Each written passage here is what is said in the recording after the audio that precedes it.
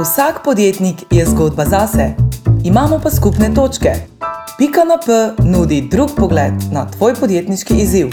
Ker nekdo že ve, tudi za tiste, ki nimate podjetniških problemov. Poslušanje je anonimno. Dobrodošli na Seedov podcast z Urošem Čimžarjem. Živjo! Od mojih podjetniških začetkov pred 20 leti sem tudi s pomočjo Seeda osvojil različne veščine. Te so mi omogočile, da sem od študentskega podjetja prek rasti, prevzemov in združevanj prišel do tega, da je sedaj naše podjetje kotira na italijanski borzi. Danes sem član uprave DHH, mednarodnega podjetja, ki ga v Sloveniji bolj poznate pod blagovnimi znamkami Domovanje in Domenca. V 25. epizodi je z nami Uroš Čimžar. Tako je, tokrat na drugi strani mikrofona v vlogi podjetnika, ki deli svojo izkušnjo kot soustanovitelj podjetja DHH, kjer so ubrali zanimivo pot do večjega tržnega deleža. Danes teče pogovor o tem, kako ustvariti priložnost za rast podjetja preko prevzemov konkurenčnih podjetij in to tudi mednarodno. Kako pripelješ podjetje do kotiranja na borzi oziroma IPO-ja ter kaj zaobjema tovrstna strategija rasti. Vse to in še več razkriva Uroš v tokratni epizodi podcasta Pika na P. Hej Uroš, ful lepo, da si tokrat v drugačni vlogi. Živjo, moram reči, da me kar malo strah. Ne, kje? 24 epizod, koliko je že bilo, ne? Tokrat si pa gost in nas ful veseli, da lahko spoznamo tudi tvojo zgodbo. Za uvod, da povem, iz katerega podjetja prihajaš. DHH je danes holding podjetja, ki kotira na italijanski borzi. Pod okriljem ima 7 podjetij v Sloveniji, na Hrvaškem, Bosni in Hercegovini, v Srbiji, Italiji in Švici. Ponujate registracijo domen in spletno gostovanje, imate več kot 100,000 strank, ampak ko sem te jaz poznala in si se pridružil Seedu, ste bili pa spletna agencija. Kako je prišlo do tega preskoka? Zdaj, ko sem se jaz pridružil Seedu, smo morda na zunaj izgledali kot spletna agencija, ne? Notri je bilo tako, da nismo vedeli točno, kaj smo. Mi smo začeli pač kot študentje, razvojno podjetje, različni projekti, ne? Tudi rečemo naš prva znamka na področju spletnega gostovanja Domovanja, ne bil tudi eden rezultat enega propadlega projekta. Ne? Nam je ostal en strežnik, že zelo na začetku, tam 1999, in ko smo ga imeli po propadlem projektu še za 5 mesecev plačanega, smo se spraševali, kaj naj naredimo. In smo ugotovili, da lahko drugim ponujamo prostor in tako se je pač začel Domovanje. Ne? Mi kot takrat, drug tak projekt, na katerem smo zelo dolgo časa delali, mislim zelo dolgo, takrat nekaj let, je bil produkt podoben nečemu takmu, kot je danes Squarespace ali pa Weebly pa Wix. Ne? In zaradi tega smo na zunaj izgledali kot spletna agencija, ker smo se financirali s tem, ko smo na tem produktu delali spletne strani s ful dobro maržo in smo imeli več kot polovico ljudi v razvoju, tako za enim prodajalcem. V bistvu izredno učinkovito. Se je pa potem zgodila finančna kriza. Jaz kot direktor takrat nisem več vedel, kako narediti in sem se potem pridružil Seedu, rečemo. Ne? Tako na kratko zgodba. Ampak danes ste holding, fokus je na spletnem gostovanju, registraciji domen. Ja. Takrat ste bili a la Squarespace, oziroma ste imeli ta svoj CMS, ne? Ja. Se dobro spomnim, in ki sem ga tudi jaz uporabljala. Ja, kaj se nam je takrat zgodilo? Mi smo kot tehniki, pa vse to, smo veliko pozornosti dajali produktu. Rečemo, da smo se malo zaljubili vanga. Imeli smo tak roadmap že samo v naši glavi, da strank sploh nismo spraševali, kar je že tako napaka številka 1. Pa v bistvu na tej tehnološki plati se nič ne moramo učitati. Mi smo ful dobro napredovali. In kar se tiče organizacije, produktivnosti, vsega tega produkt je bil v redu. Ker smo pa malce zaspali, ali pa nismo bili tako dobri, je bil pa marketing pa prodaja. Ne? In to ni bilo problem spet, dokler je bil to rastoč trg, smo to lahko skrili. Definitivno smo naredili napake, ker smo produkt preveč generalizirali, da smo za vse tipe strank hoteli, nismo šli ven iz Slovenije, dovolj hitro in vse to. In pa to je bil eden izmed projektov. Ta Domovanje je sočasno zmeraj raslo. Domovanje je takrat eden od solastnikov Martin prevzel. In on ga je po moje kar nekaj let kot skoraj one-man band projekt vodil.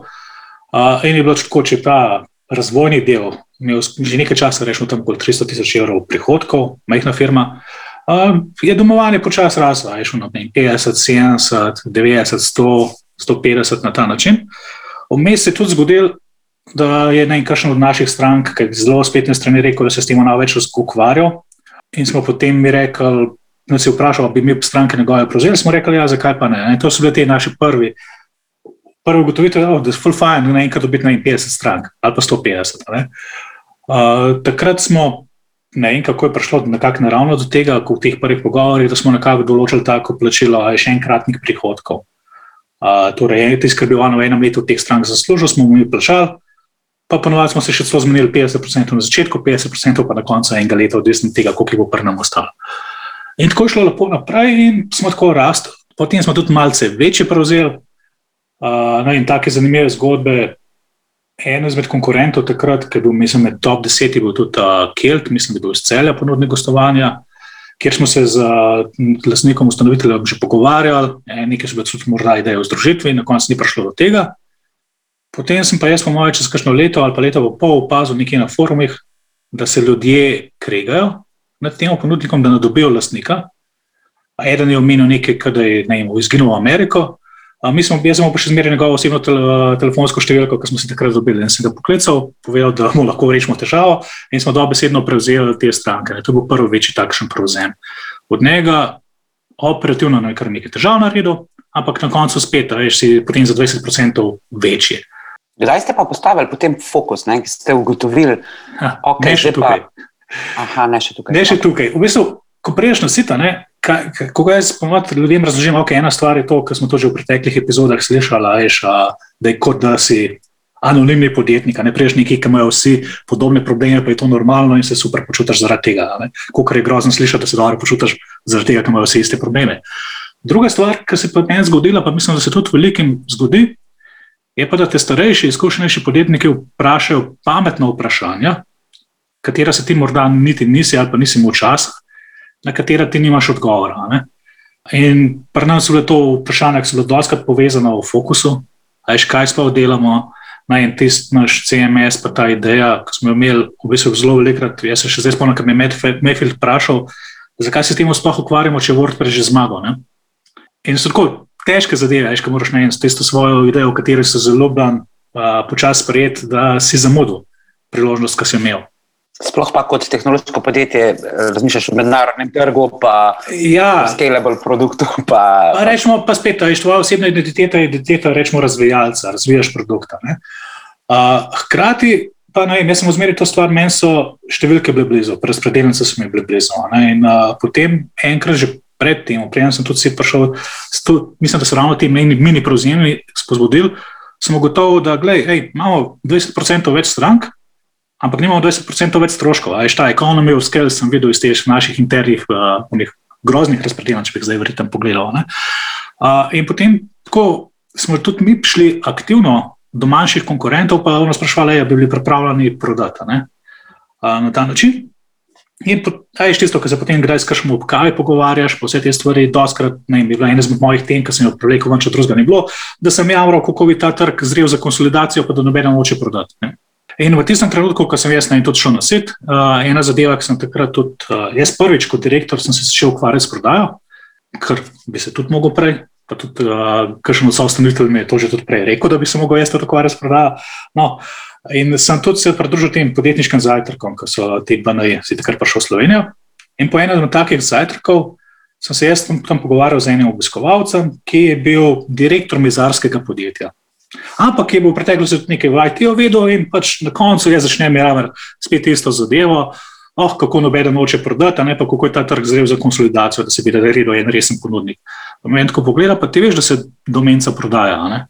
In jaz tisto ne vem, ker večjih od nas pa nismo sprašvali. In Domenca je bila takrat največja na trgu, mi smo bili tretji po velikosti.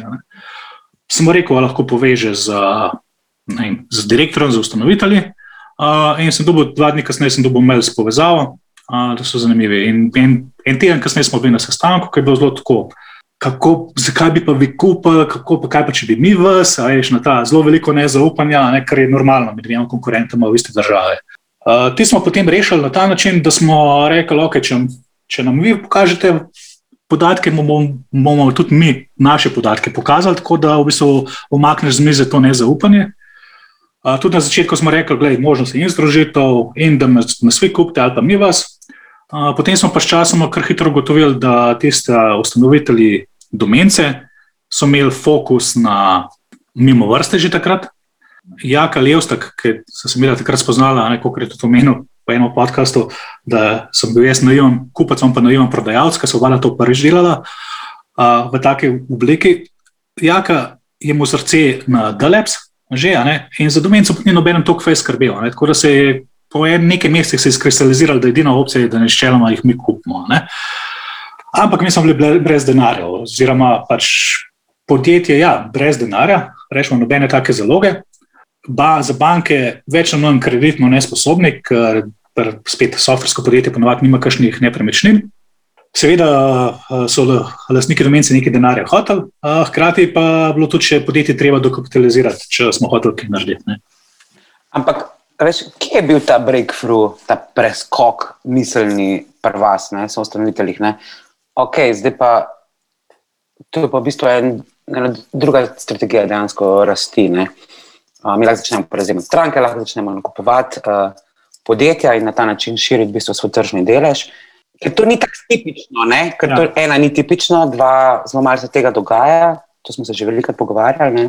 Kar se tiče samih nakupov, ni bilo toliko čudno. Mi smo te manjše smo že prej delali, tako da, kar je bilo čudno je to, da kupuješ večjega konkurenta in da zaradi tega, ker smo mogli vse nekaj denarja noter dati, smo se mogli k banki zakreditirati.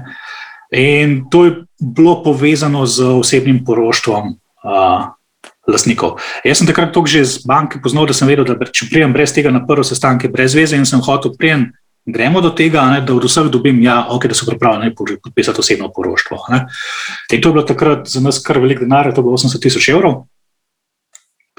Mislim, da še zmeraj mislim, da smo imeli v tem trenutku najnižje plače v podjetju, tako da ni taka preprosta situacija. Ampak ta sprememba strategije, v bistvu mi smo se bolj pogovarjali o tem, ali to naredimo ali ne. Na vseh straneh je bilo nekaj plusov pa nekaj minusov. Domence je bila za nas zmeraj tisti zunanji sovražnik, boljši od nas so bili, večji so bili od nas, pa vse niso toliko boljši, zakaj toliko hitrejše rastejo, zelo dobri so bili v PR-u. In to je bilo tako, katarza, lahko kupimo. Po drugi strani pa straha, če oni niso profitabilno v tistem trenutku delovali, bomo mi to sposobni urediti. Kaj če vsi zaposleni odidejo, vse teh stvari. In mislim, da vprašanje, ki je takrat pri nas pretehto, je, ko je Matjaž, eden od solastnikov, rekel, glej, to je zdaj vse, kar imamo na levi in na desni strani, za pa proti, rečemo, je to, kar pa mi nimamo, je pa, kaj nam bo to, da bomo večji omogočili, katere možnosti se nam bodo odprle. Je rekel, mi zagotovo nekaj ne vemo zdaj, možnosti, ki jih bomo imeli zaradi tega, ker bomo večji. In saj mene, pa mislim, da tudi ostale je bilo to tisto, kar smo potem, kar smo sedeli za mizo, po mojem, da v kuhinji, v naši prvi pisarni, v narekovajih, ki je pretehtalo, da smo rekli, ok, pa pejmo v to. Možnosti, ki se nam bodo pojavile zaradi tega, ker bomo večji. In kaj je bil potem naslednji korak? Se pravi, postali ste potem, če se prav spomnim, tržni lideri, se pravi, market lideri v Sloveniji, kar se tiče registracije domen in spletnega gostovanja. Ja. Kaj so bili pa naslednji koraki, rasti in potem nadaljnjih prevzemov, o čemer se bomo danes pogovarjali? Ja, mislim, nekaj časa smo mi potem še 2 leti, mislim, da po tem prevzemu, cel ta pogovor z ustanovitelji domence je trajal, rečemo, 1 leto ta postopek, tako da to je kar dolgo časa trajalo, tako da na koncu sem bil zelo vesel, da nam je to uspelo skupaj spraviti. Zanimivo je to, da smo mi potem se tam pripravili tudi na ta prevzem, na ta način, da smo 5 študentov vzeli, če slučajno res ne bi zaposleni tam prišli k nam ali pa se ne bi ujeli. Pa še druga stvar, tudi v tem letu je, mislim, da je tudi potem že Matija šel na svet, tudi eno soustanoviteljev, ker je tudi soustanovitelj DHH-ja in je prevzel, rečemo, to izvršno funkcijo v tej naši skupini podjetja. Mi smo imeli takrat agencijo, pa doma, to so preložene podjetje. Jaz sem se pa fokusiral na projekt domence in potem sem se tudi nekaj časa vozil na Jesenice, ki je bilo še na drugi lokaciji. Mi smo pa potem, ko smo prevzeli, smo poiskali skupno lokacijo. To se je izkazalo za dosti dober in smo pa mi še zmeraj potem nekaj časa peljali skupaj zgodbo te agencije, kar je bila tudi, rečemo, zadovoljivo profitabilna in zgodbo gostovanja pa registracije domen. Hkrati smo pa tudi s pomočjo SID-a pa vsega tega, pa svetovalcev prišli do rečemo, ciljev, lastniških ciljev. Predtem mi nismo imeli jasno formiranih lastniških ciljev. Ne so bile želje, so bile vezane na produkt, ampak nikoli se nismo pogovarjali. In ta proces je pri nam trajal leto pa pol in je na koncu prišlo do tega, da se skoraj v ničemer nismo mogli strinjati. Dva bi to rada delala, pa mi je bilo to pomembno, malo zunanji vpliv, ali koliko je podjetje veliko. V čemer smo se pa na koncu vsi lahko bila pa cifra, ki bi v potencialni prodaji vsak od solastnikov dobovala. Sliši se zelo grozno, zelo banalno, ampak iz te cifre sem jaz potem kot direktor takrat lahko zaračunal, v bistvu sem se začel ukvarjati z valuacijami podjetij. In sem gotov, da agencija nekaj hudo veliko vredna, morda je nekaj vredna, če je dosti velika, pa še takrat se tipično vrednotijo, takrat so se vrednotili po polovici prihodkov. Problem je, da tam je odnos strankam nekaj vreden, v bistvu to, kdo ima Rolodex, zovemo takrat vizitke, takrat so bile še vizitke. Medtem ko hosting providerji so pa od 1 do 1,5 kratnik prihodkov, odvisno kakšna je EBITDA, tako da so bili kar fajn. Potem sem šel računati, kakšen je velikost trga v Sloveniji in sem gotov, da je cel trg v Sloveniji manjši po velikosti letnih prihodkov, kot so pa naše želje, kaj bi mi radi dobili od podjetij, in to je zelo hitro pripeljalo do tega, da smo začeli razmišljati o internacionalizaciji, da bomo mogli to tujino. In smo tudi začeli spremljati tuje trge, kako tam hitro raste, kakšni ponudniki in malo identificirati te tarče. V teh 2 letih potem se je pa to zgodilo, da je prišlo do tega, da ta del agencijski, pa takrat smo še ene delavnice delali, je še zmeraj ohranil eno tako minimalno profitabilnost. Pri njej se še zmeraj isto, tam okoli 300,000 evrov prihodkov, nič kaj več.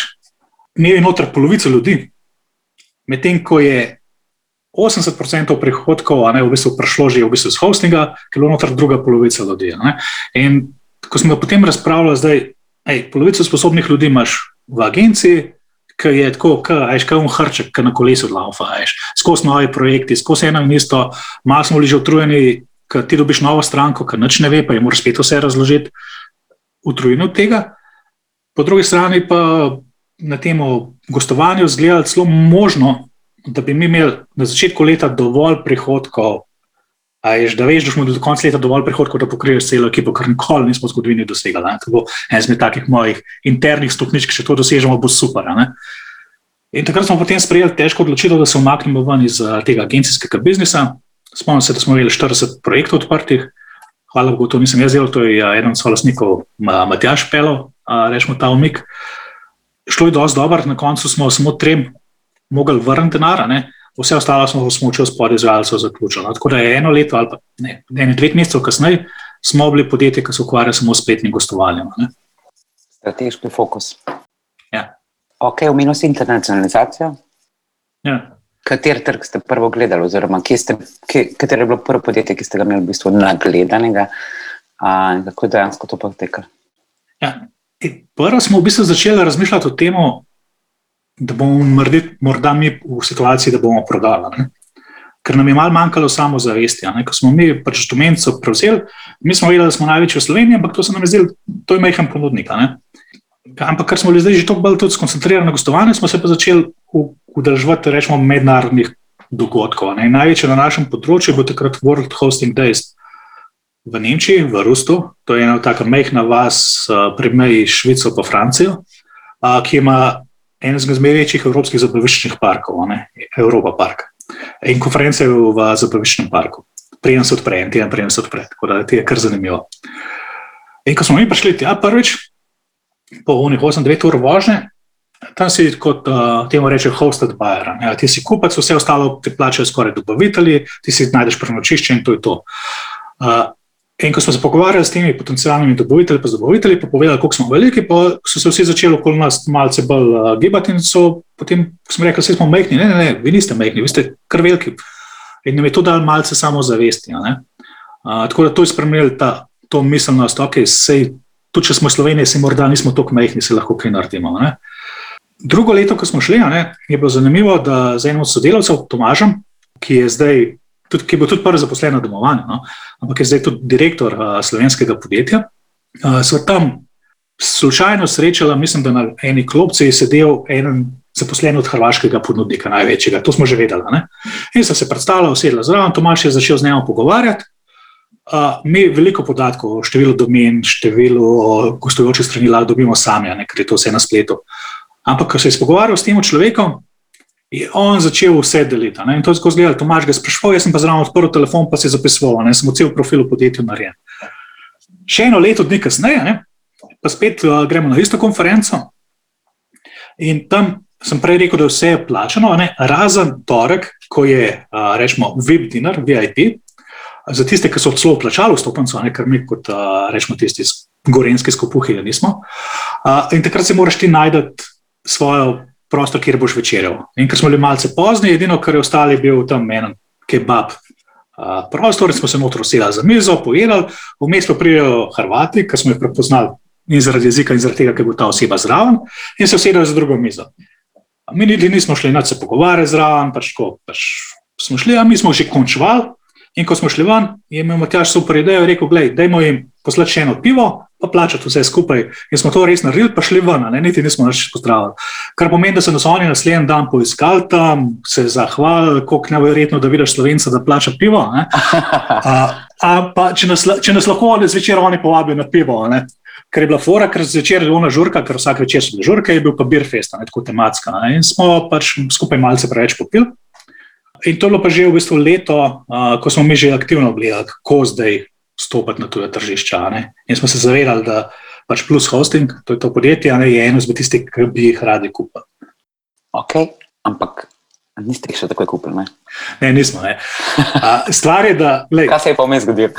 Ja, če smo mi, na primer, rečemo, domenco lahko kupili na ta način, da smo na začetku nekaj plačali, vložili v podjetje, pa potem smo imeli 3 leta odloženega plačila lastnikom, ko smo se uspeli na ta način dogovoriti, smo vedeli, da verjetno, če greš v tujo državo, pa to kupaš, morda bo nekaj lahko odloženega, ampak velika večina ne. Plus je bil že takrat podjetje, ki je generiralo okoli 1 milijon evrov prihodkov, in ker smo pač ciljali potem, ok, saj 1 milijon evrov moramo imeti. Mi smo bili takrat že fajn profitabilni v Sloveniji, ampak milijona nismo imeli na računu.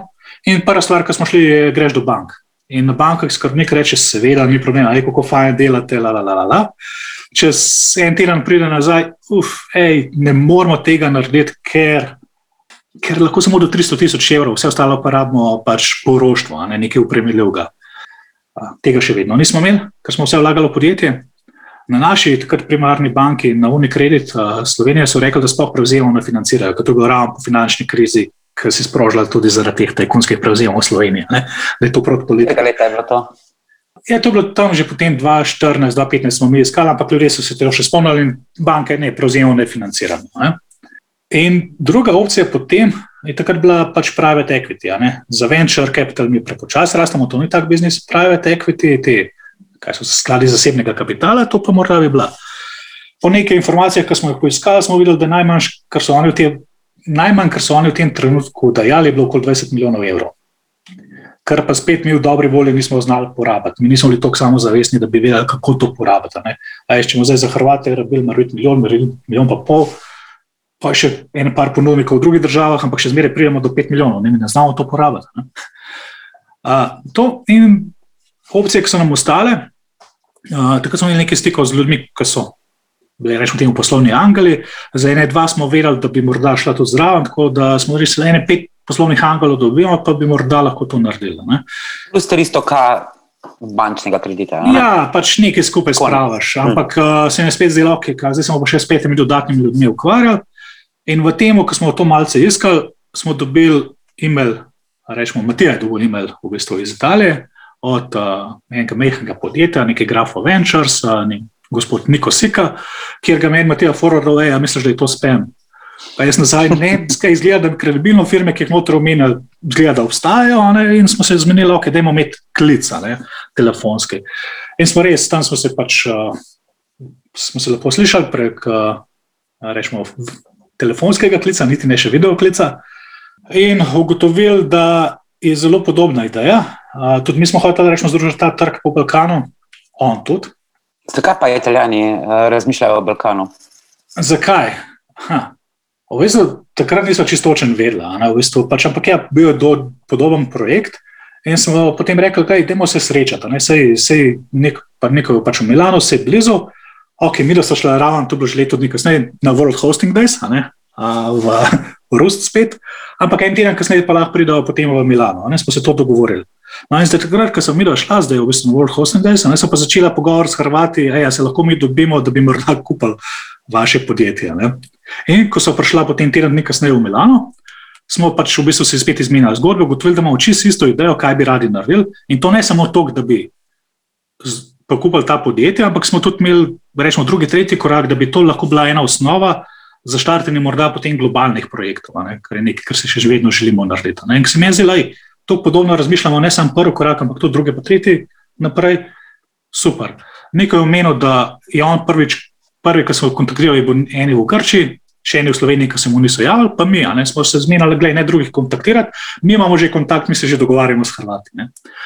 Tako, na ta način. Ne. Tako da smo v bistvu sočasno se potem vodili te pogovore v bistvu in z Nikotom pa z Antonijom. Antonijo je tudi eden od founderjev DHH-ja, ki je v bistvu ustanovitelj podjetja Sive, podjetje, ki ima v Italiji 4 data centre, takrat je imelo okoli 7 milijonov evrov prometa, zdaj smo uspeli podjetje pridružiti DHH-ju, zdaj je okoli 10-11, rečemo. In mi smo se z Nikom pa z Antonijem smo se v 3 mesecih dogovorili za to, da naredimo joint venture. Ne? Ampak, a veš, združevanje solastnikov, a veš, pa neke skupne joint venture, ne? Kje so bile še te, a veš, kje je bil ta meč med vami še, ne? Poleg tega, da ste imeli iste cilje, pa recimo strategijo poširitve, ne? Veš, kar veliko je tega osebnega, a veš, moraš ali podobno razmišljati, veš, ali biti komplementarne, kaj je tisto, kar vas je povezalo, ne, da lahko zgradite. Takrat smo, jaz vem, da sem takrat se spraševal, v bistvu ne samo o sebe, ampak tudi veliko ljudi bi rečemo po svetu, okoli sveta. In v bistvu pač ne vem, sem spraševal ljudi, ki so imeli stike z italijanskim trgom, so rekli, da obstajata 2 tipa Italijanov. Eden, kjer ti pogodbe ne bodo pomagale, če imaš dobro podpisane, ker te bojo okoli provali prinesti, pa Italijani, kjer ne rabiš pogodbe. Ne.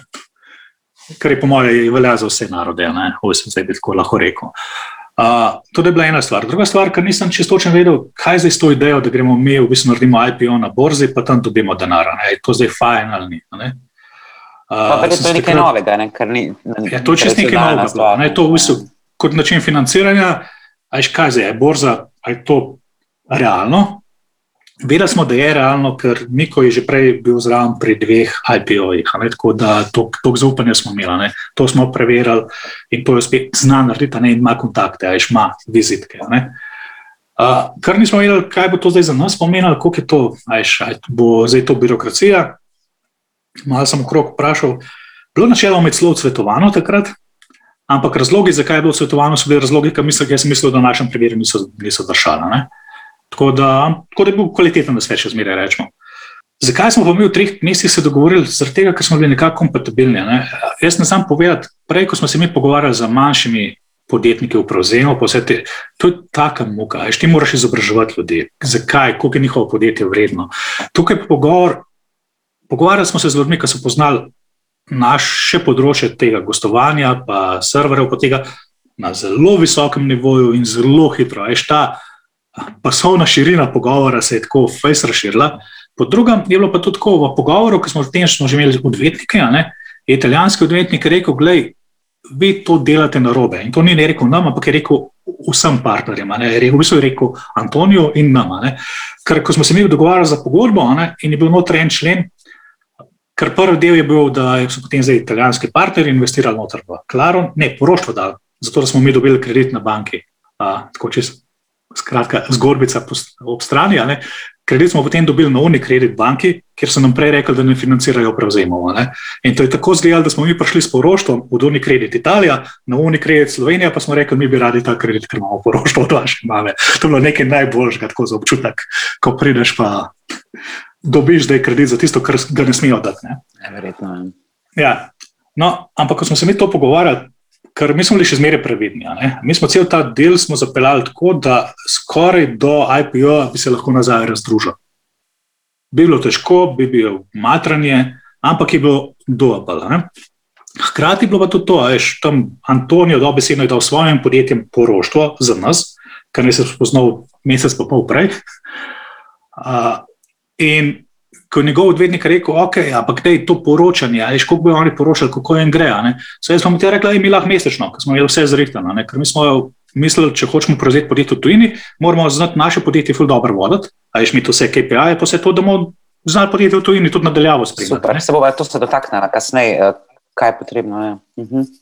Antonijo je pa rekel, ne, jaz naravno, enkrat na pol leta je čisto v redu, ali pa enkrat na kvartala, ne, in nas odvetnik pogleda, vi se narobe pogovarjate, vi bi mogli jih obratno zagovarjati, ne.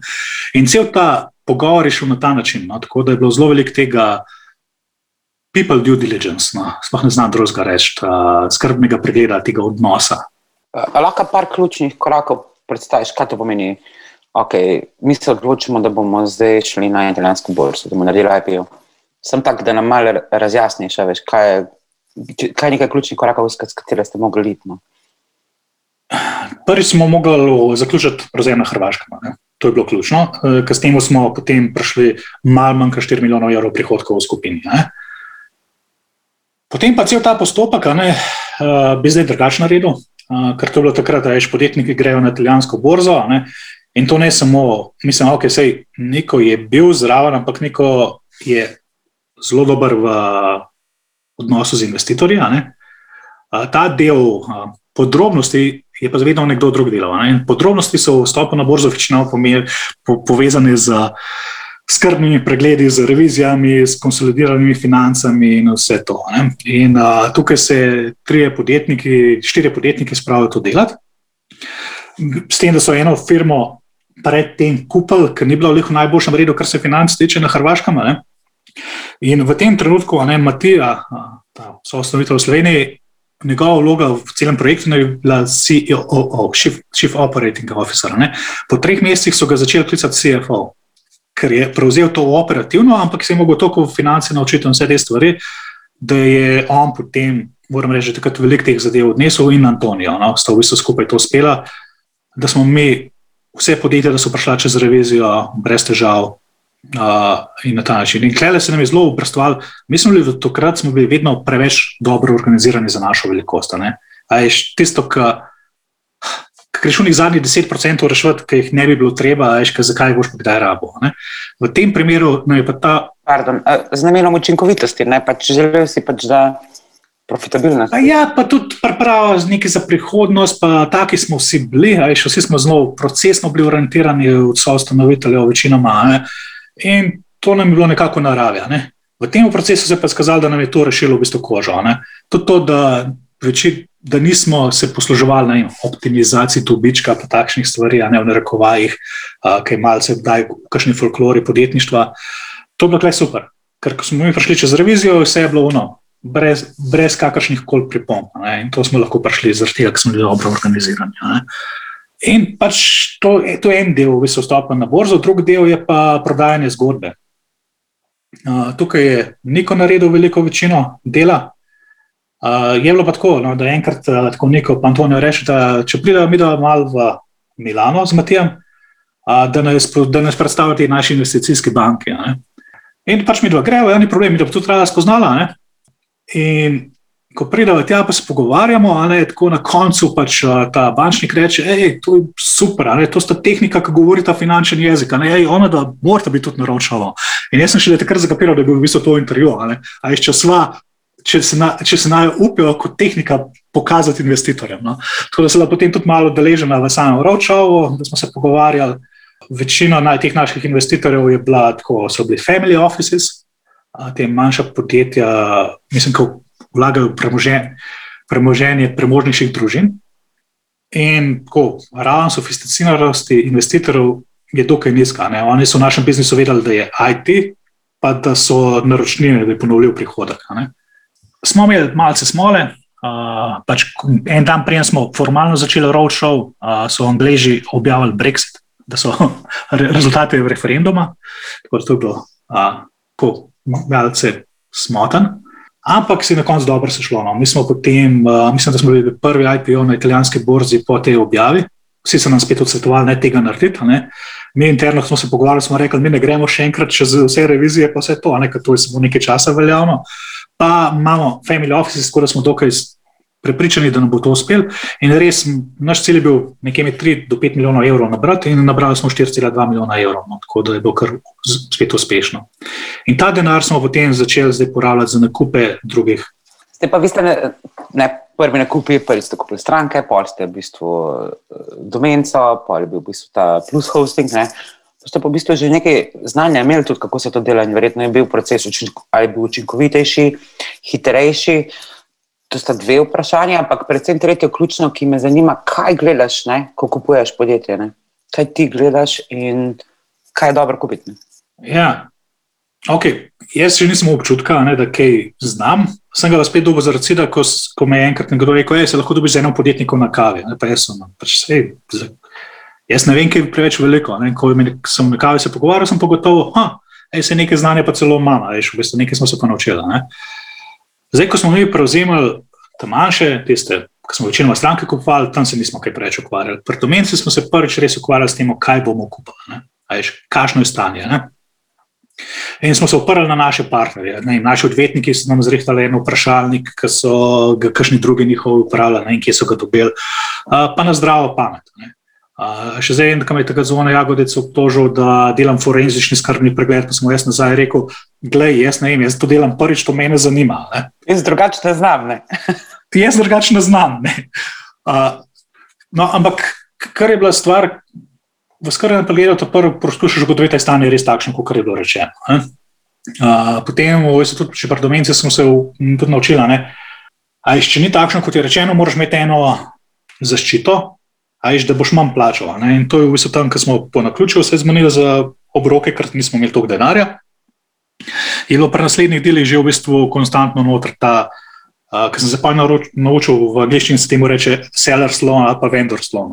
Tako ful zadev, ko smo jih mi delali, celo malo besede. Ne? In je tako dokaj običajno za zaščito kupca, ne? Pred skritimi napakami, rečemo temu, ali pa nekaj, kar ni bilo narejeno. Pa tretja zadeva, ki se naučiš, ti v bistvu načeloma je v interesu prodajalca, da ti čim več informacij da, zato ker tiste informacije, ki ti jih da, pa jih ti spregledaš, morda tudi, potem je on krit, ker ti je dal vse informacije in ti se kupil. Medtem ko informacije, ki ti jih pa ne da, pa ponovadi obstaja kakšna zaščita v pogodbi, da je pa zato še vedno odgovoren. Ampak ti se vprašala, kaj sploh kupuješ. V našem primeru je to dokaj jasno. V bistvu mi kupujemo naročnine. Mi kupujemo stranke, ki generirajo ponovljiv prihodek. To je pri večjih podjetjih je to jasno, pri majhnih je pa do zmeraj problema, kjer so prodajalci ali pa potencialni prodajalci rekli, jaz sem pa toliko noter vložil v opremo. Jaz sem pa 150,000 evrov vložene v opreme, ki je ravno najnova. In je zelo težko razložiti prodajalcu, gledaj, to je zame strošek, jaz sem to opremo mogel nadomestiti. Mislim, to ni, to je cost of doing business, to ne dodaja nobene vrednosti.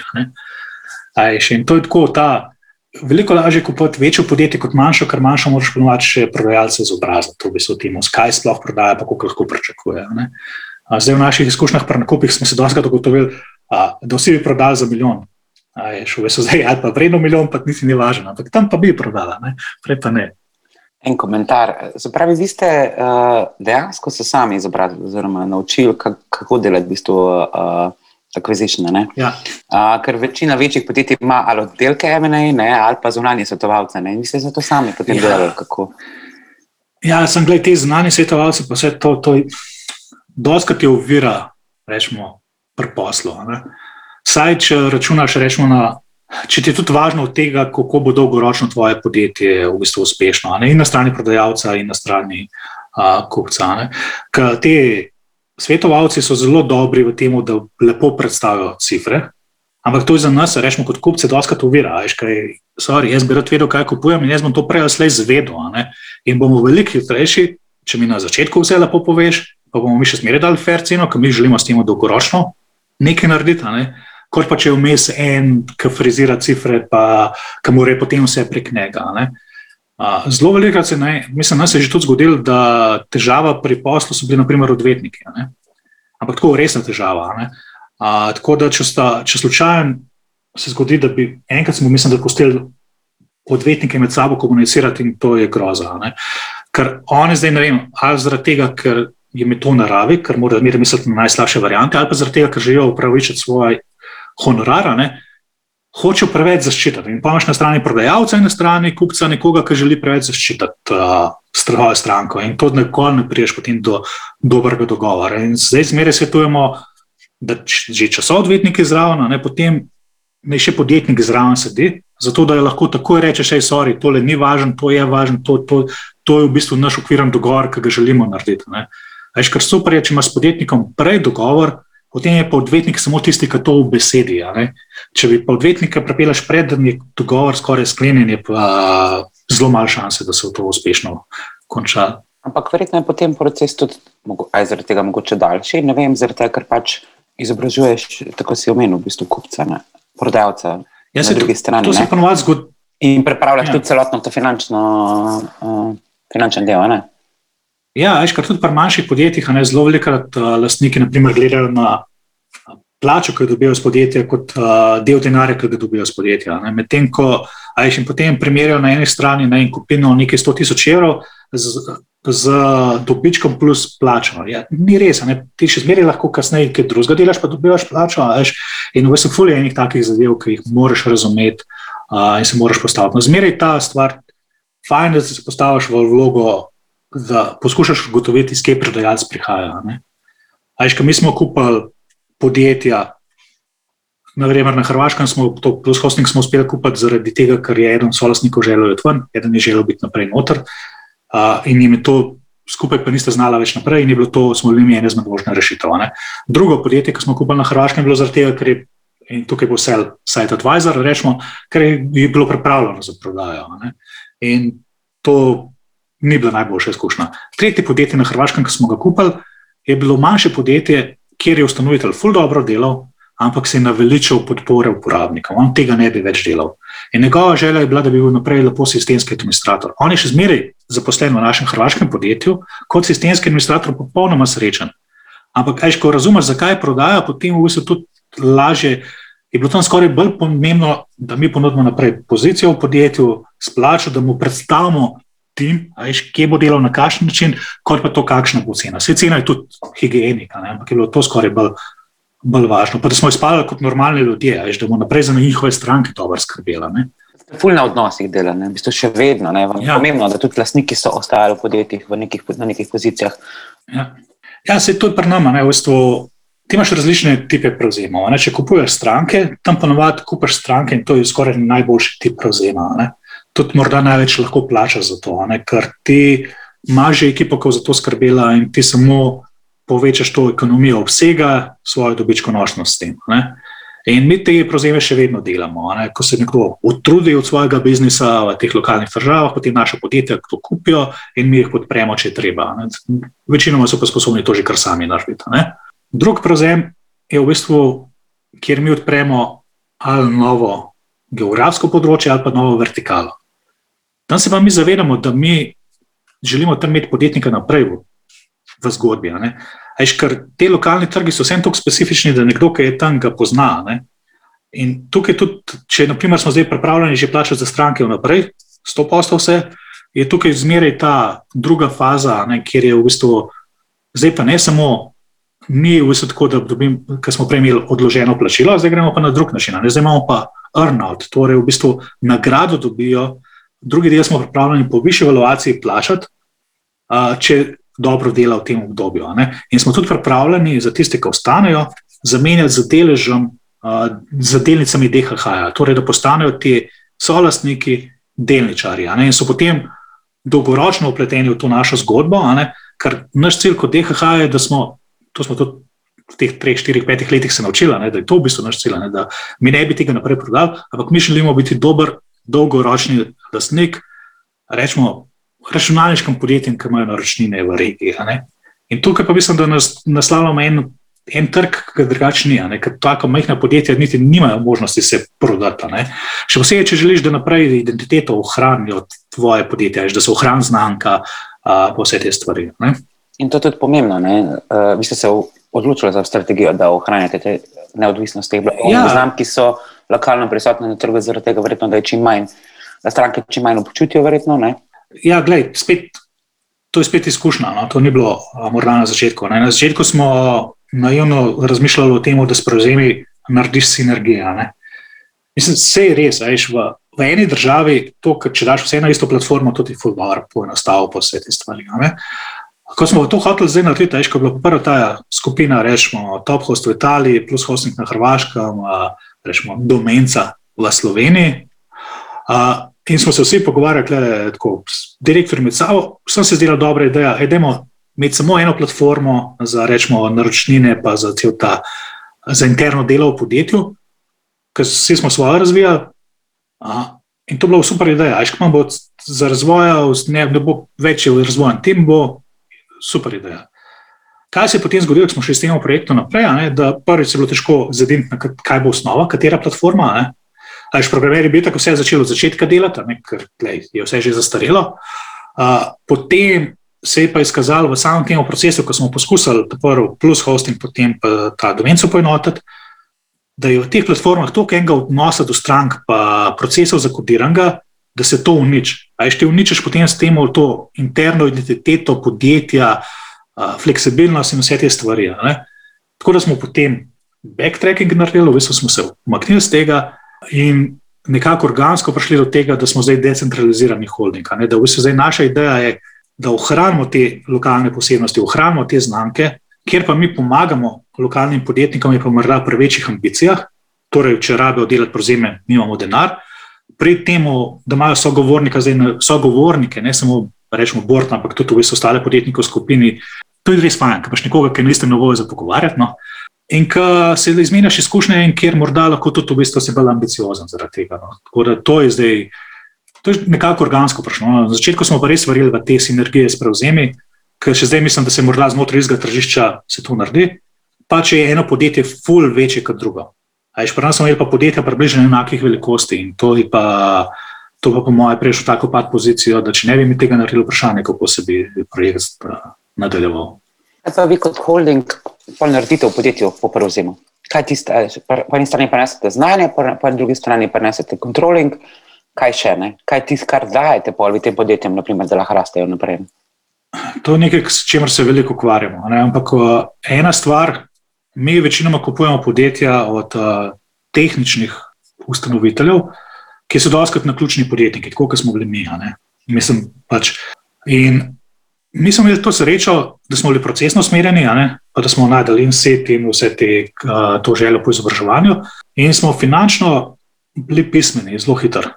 Kar se pa ne velja dostikrat, zelo veliko pa te tehnične ustanovitelji delajo po instinktu in vse te stvari. Mi kar prepeljamo noter, je to, da ta proces, rečemo, delanja biznis planov, poročanja, budgetinga, to peljamo spet na način, kjer želimo, da je koristno tisto, kar naredimo, pa da je čim manj dodatnega dela za podjetje.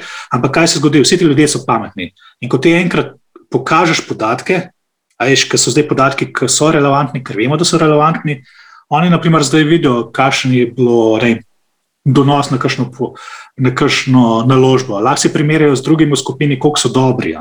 Mi to potem generira pogovore, zakaj imaš pa ti toliko boljše in dodano vrednost na zaposlenega, kot pa jaz, kaj si pa naredil. Ali pa kaj si naredil, da si to toliko izboljšal.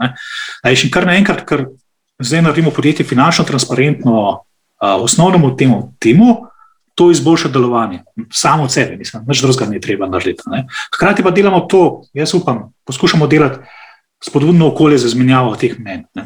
Ampak recimo, če vam iz podjetje, pa bi si želela spletno gostovanje, pa sem recimo na Hrvaškem, da ne rečeva Slovenija, pa si ta podjetja konkurirajo na trgu, ne? Ja, lahko si. Če si lahko konkurirajo na trgu, ne?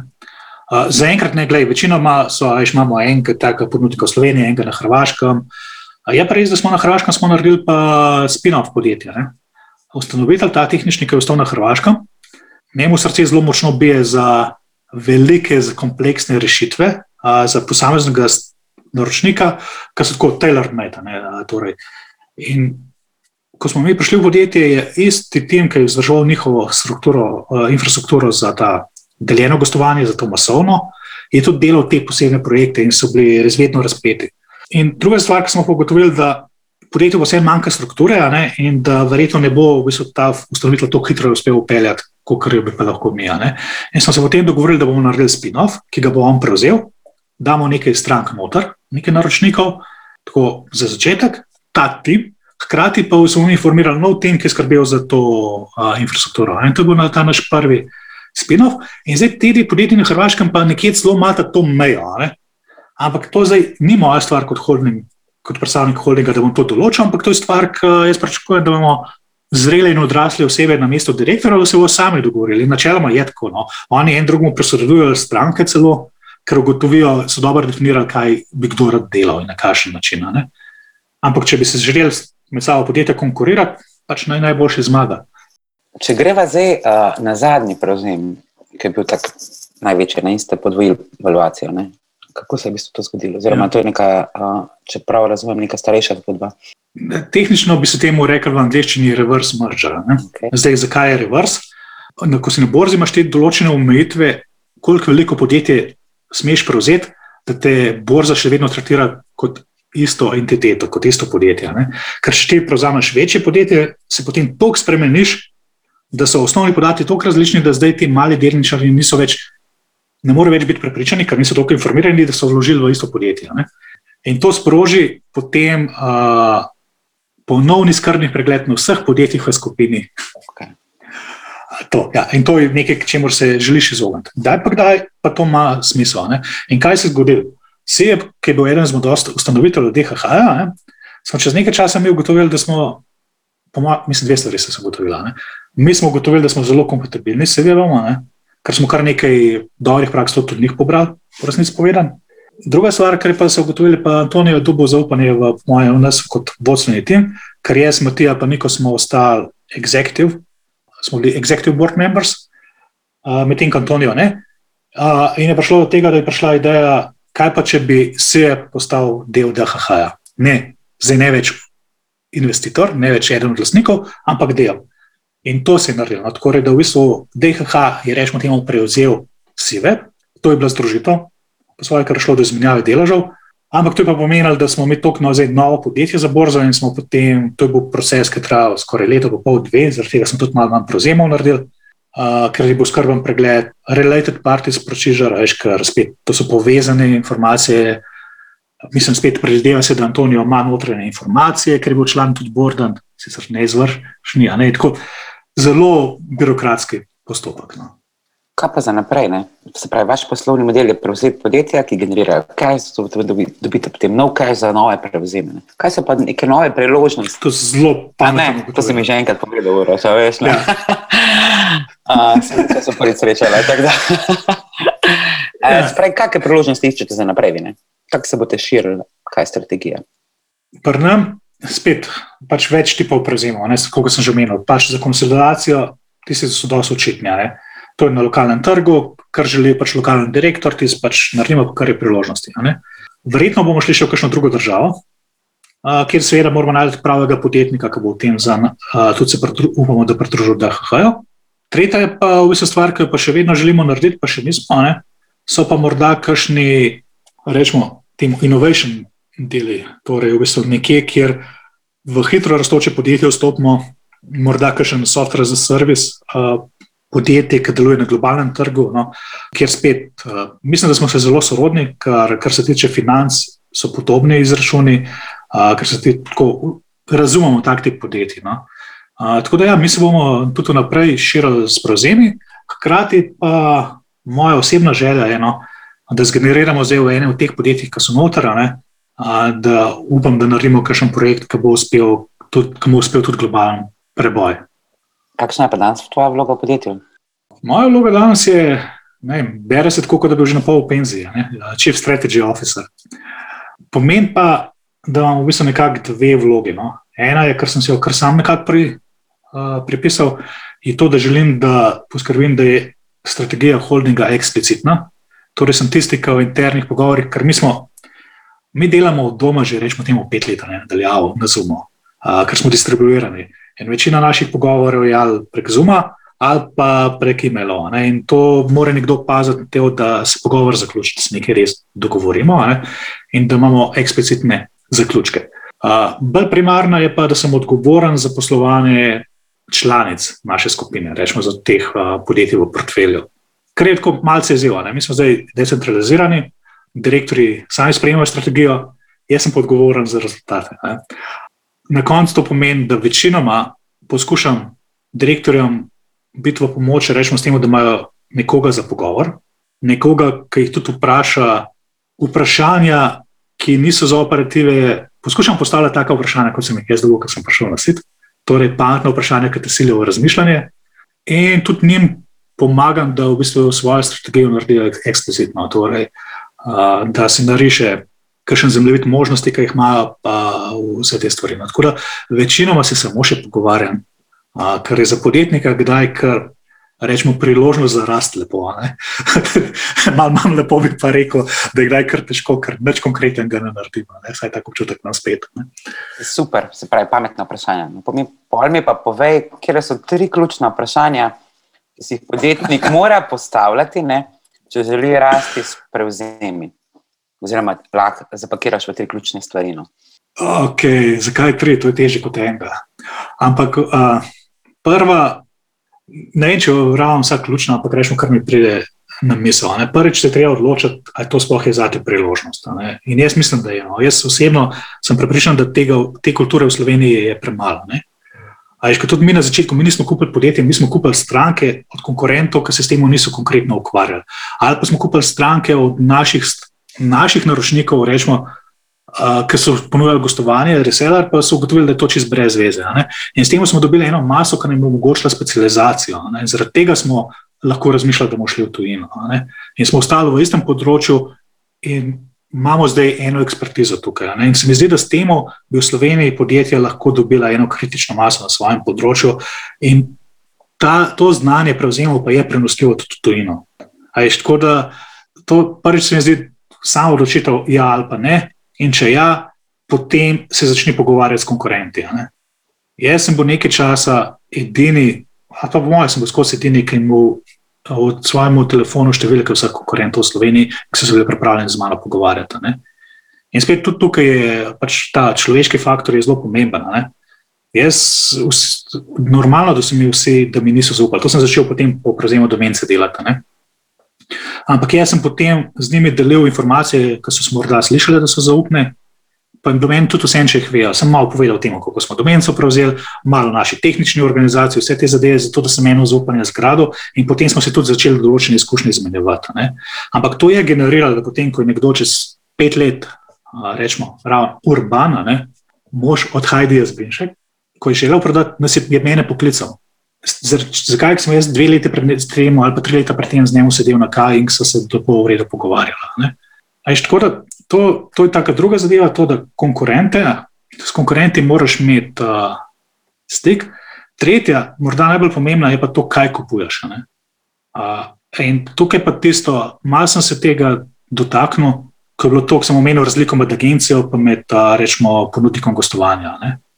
Par agenciji, posod ti kupuješ rečemo prihodke, ampak od različnih stvari so odvisni.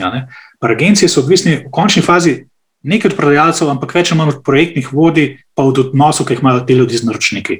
Ker pomeni, če ti projektni vodja gre ali pa tega nekdo spelje, potem teh prihodkov ne moreš zadržati, ne moreš na nje računati. Medtem ko pri ponudniku gostovanja so ti naročniki vezani na platformo, manj prehajajo in na ta način. Koliko si ti sposoben ohraniti prihodke v podjetju, to je zelo važno. Morda so pa nekje v kakšni industriji so pa vezani na stroje, pa na proizvodne zmogljivosti. Tako da to, kaj kupuješ, to moraš res zelo dobro razumeti in potem se moraš zasigurati, da to ostane v podjetju. Če tega ne moraš, ne kupiti. In potem moraš lahko zmeri tebe pokličemo, ali pa katerikoli podjetnik, ko ima vprašanje, pa razmišlja o tem. Jaz lahko samo vprašanje postavljam, vsak podjetnik so pa samo odgovoril. Vse to je tudi ključno. Pa če že govoriva o podjetniku pa deljenju izkušenj, kaj bi bil pa nek podjetniški nasvet, ki bi ga samemu v sebi dal, recimo 5-10 let nazaj? Reč pa 10. Zdaj moram že računati. Takrat, ko še niste delali prevzemal. Takrat še nismo. Bodi bolj samozavesten, pa pojdi prej v tujino. To. Super. Ful hvala, Uroš. Odprla smo kar eno zanimivo temo, o kateri veliko ne govorimo. ali pa ne dovolj, no. Upam, da bo razkrila vse vprašanja, pa odgovore vsem podjetnikom. Tako da najlepša hvala. No. Hvala te, Alja. Moram reči, da je zanimiva izkušnja, ko si na druge strani. No, tako da upam, da sem jaz danes pustil neke vrednosti v tem pogovoru. No. Si podjetnica, podjetnik, želiš rasti hitreje, pa ne veš točno kako? Pridi na kavo, da skupaj pogledamo, kdo v SID-u je že rešil podoben podjetniški problem. Piši nam na podcast@sid.si ali nas najdi na www.ceed.si.